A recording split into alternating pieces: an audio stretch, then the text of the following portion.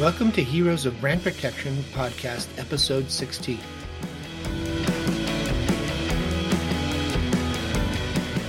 I'm your host, Daniel Shapiro, Vice President of Brand Relations at Redpoints, the world's fastest growing brand protection solution, with a mission to make the internet safer for both brands and consumers. In this podcast, we will share stories and industry insights from some of the leading experts in brand protection and anti-counterfeiting from many different industries. We are so happy you could join us today. Please check out all of our episodes on www.redpoints.com/podcast. Today, we are thrilled to be speaking with Morten Syrup, Brand Protection Officer at Bang & Olufsen. Our guest wanted to be the next Michael Jordan when he was a young boy. After realizing there's only gets to be a few Michael Jordans, Morten decided to go to business school. Morten has had different journeys throughout his career, all with a commercial background. While Morten's career path is unique, it's proof that brand protection thought leaders come from many different backgrounds. Well, welcome, Morten. We're thrilled to have you at our podcast today. We're excited to learn about your story and your journey. So thank you for joining us. Thank you very much for having me, Daniel. I look forward to the talk. Yeah. So one thing I'd like to know right out the gate before we get going, but if you could be a fly on a wall and listen in on some conversation, whose conversation would you like to listen in on? It's a very good question.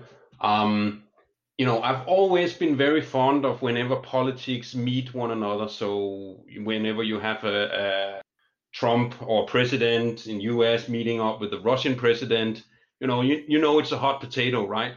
And they are always coming out and saying a little bit about what they talked about. But in reality, everyone knows that this is not what they have talked about. So being a fly there, that could be quite interesting to see what's going on behind the scenes. Yeah, I'm sure we get almost nothing about what was spoken about. You're right. And when you think about sort of your experience, Morten, in not only in your current career, but, on your career path, your journey to where you are today, is there sort of a funny experience you think about a lot that when you're having a drink with your buddies or friends or new people you meet, you tell sort of this funny story? Yeah, it's actually dates back many, many years. So when I was still in school, I earned a bit of extra money as a waiter, and I was part of a group of waiters hired in to do different events. And one event I was hired into was actually a speak that was hosted by where Hans Brix and Bill Clinton was participating. And I started off by thinking I should just be working in a bar or something like that, but I actually turned out to be in the top VIP room. The 15 selected people invited to that meet and greet with Bill Clinton and Hans Brix in advance of the conference and talk. And I got to hang out with good old Bill and had a fun conversation about his pink tie and all of these different things. Did you know that according to him, only real men can wear pink ties? Listen, it's important that you picked out one good thing from the former president of the United States, exactly. And if it was about the pink ties, I think you did well. Yeah. That's a great story. Sort of thinking about your time from when you were a waiter in school earning extra money. Tell us how did you get here? What was your journey like? How did you get to where you are today? What did you study? So I started. I come with a commercial background. I've been listening into most of your podcasts, and I have a little bit of a different background than most of the other guests. So I come with a commercial background. I have studied Master of Science in Economics and Marketing with a side major on branding. And from there, I got a first job as a market analyst. So looking very much into number cracking, right? And from there, basically had a lot of different positions, but always with a commercial orientation to it. So, working within the fields of business development, project management, in-house strategy consultant, and worked across sales functions, sales support functions, finance functions. So that's kind of like my history. leading up until I joined a brain protection team. What did you want to be when you grew up? I mean, that's sort of how you got there. But what did you think when you were in school? Studying in the commercial sector. Like, what did you think you were going to do, or what did you want to do? I mean, when I go way back, my number one dream was to be the next Michael Jordan. But obviously, well, that didn't pay very good out. Otherwise, I wouldn't be sitting here and talking about brain protection, right? But I wanted to be a professional basketball player playing in the NBA when I was a kid. And really, I think that the whole aspect of sales and business development and being leading project leads is actually what I've already think that I would love to do and evolve within that field. But I became wiser, so to speak. Yeah. Well, listen, all of us have generally a dream. Some people, have their career picked out at the beginning, and some, want to be Michael Jordan, right? But there's only a couple guys that are sort of Michael Jordan. But listen, it's a great goal, right? Exactly. And maybe for those who are listening to us today, Morten, maybe it'd be great if you could talk a little bit about Bang & Olufsen and maybe share with us a little bit about the company's background and history. Sure. Bang & Olufsen is a design and sells luxury consumer audio solutions and television sets. Our head office is located in the northern part of Denmark in a city called Struer. And actually, that has been the location of our headquarters for the past almost 100 years now. And Bang & Olufsen is quite unique within the space between consumer audio and luxury goods. It is really our core competencies within sound and the delivery of sound experiences, our strong heritage in design and craftsmanship that makes Bang & Olufsen a very unique brand within the consumer audio space and the consumer space at all. Wonderful. And tell me, do you have multiple sort of locations, or is the business run directly out of Denmark itself, or? Yeah, so we have locations and offices all around the world. Main offices is Denmark, New York, Shanghai, Singapore, and our products are sold via Bang & Olufsen branded stores, as you would see on any high street around the world. And then we also operate third-party retailing stores. So, and typically what you would find in third-party retailing stores are our more personal audio product, like smaller Bluetooth speakers, and headphones and earphones. Fabulous. Whenever I'm in a big city, I find myself drawn to Bang & Olufsen stores. I love to walk in them. I love the sound. I love looking at the beautiful designs. And I always feel that it's such a luxurious store. It's really a great consumer experience. And I think also here, Daniel, it's, we are very proud of the products. And actually, as you also say, a lot of people can recognize a Bang & Olufsen product without even seeing the logo on it, right? It's very unique. We use premium materials throughout our production, aluminium, authentic leather, Scandinavian woods to do covers and speaker grills for our speakers. Yeah, beautiful, beautiful product. What do you think when you think about, I know you're new in the as the brand protection officer, but is there something that you would identify as sort of one of the more challenging functions of your role as the brand protection officer for Bang & Olufsen? Yeah, I think being able to prioritize in a very hectic every day. We have a lot of cases and things that can be solved, so it's very much about prioritizing. Great. And sort of following up on that role as the brand protection officer, maybe share with us a little bit how you've structured, your function at Bang & Olufsen and maybe sort of forward thinking about how to tackle this challenge. Sure. So to give everyone a glimpse into the past. Bang & Olufsen have had and worked with a dedicated brain protection team for the past 2 years. Previously, the brain protection discipline was done in a number of different teams throughout the organization, but really 2 years ago we decided on joining forces and creating one dedicated team to work with everything that is brain protection. And what we've come to learn over the course of the last couple of years is that our approach to brain protection is somewhat different than what we hear from a lot of other companies.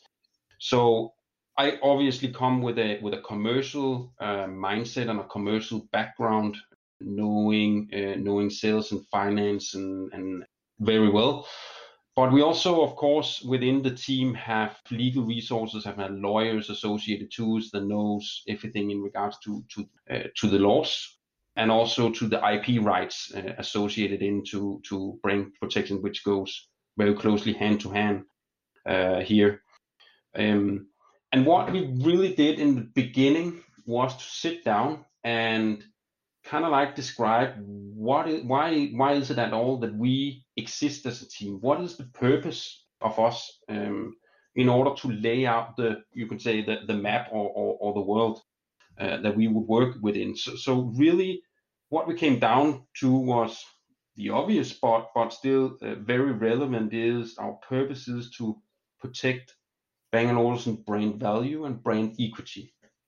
So basically how we see it is that our map is wherever the consumer is exposed to the Bang & Olufsen brand. This is where there might be issues or where we need to focus and ensure that the customer gets the best possible experience of the Bang & Olufsen brand. So when you think about sort of that brand equity, and maybe I'll call it brand reputation, as you think about solving for those criteria, you guys have obviously been in business, as you mentioned, 100 plus years.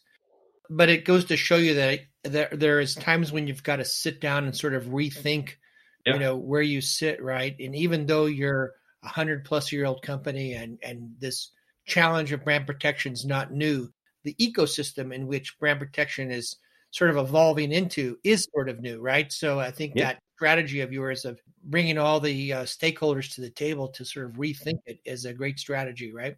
Yeah, I mean, this is exactly what we did because if you have a company, 100-year-old company, both the brand protection discipline has changed throughout the years, but definitely also how consumers engage with your brand, right? If you go back just 20 years ago, hardly no one shopped online. There wasn't any Facebook, or Facebook was just recently launched, right? So it was something new. So the whole consumer experience has also drastically changed, and we need to accommodate for that, right? Exactly. No, very, very thoughtful. And what sort of based on those meetings and discussions with your team, what challenges do you see in regards to brand protection for your particular industry? The audio industry, is it different than others, and how do you go after it?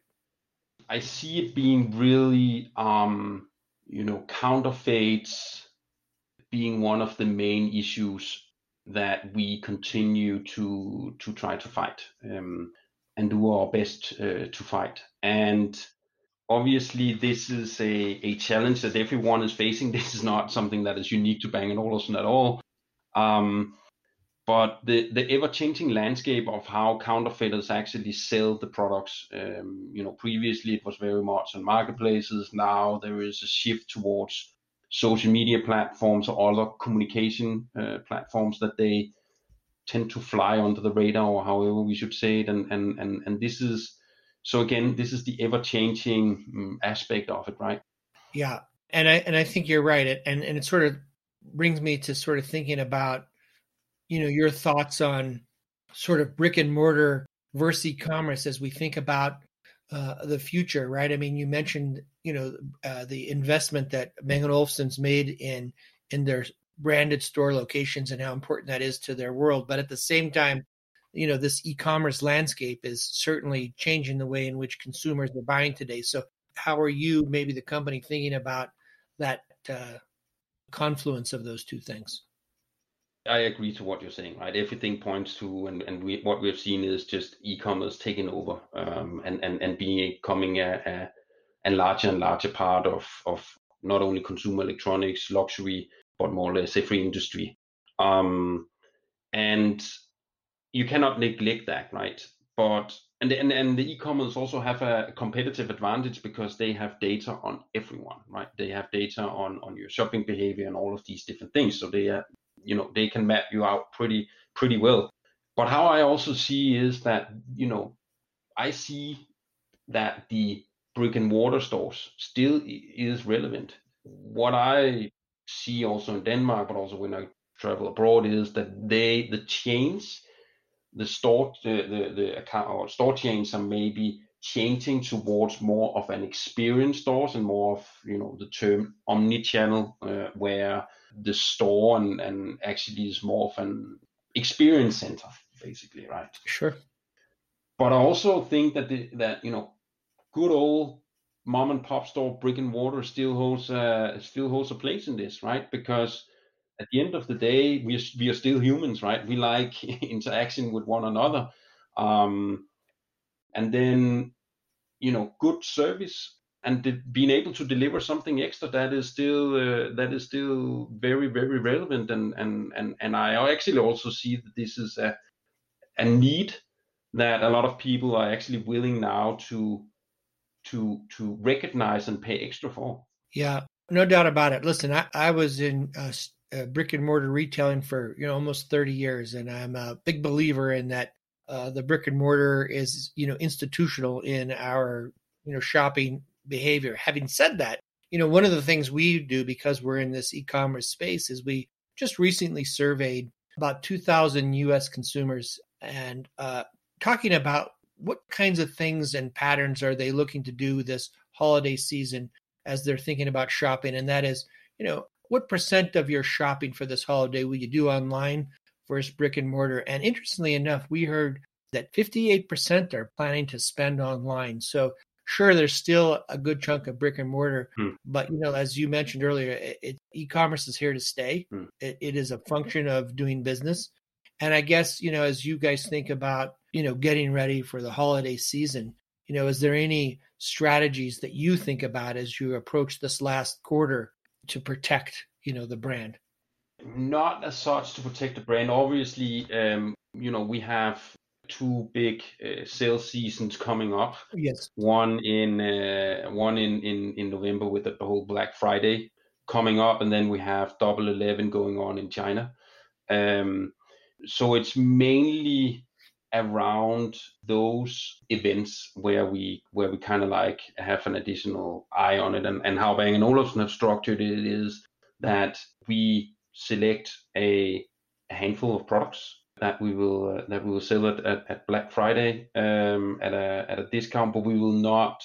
But all of our station products like home speaker sets and televisions, not anything that Bang & Olufsen can support, that we are doing Black Friday deals on those things, right?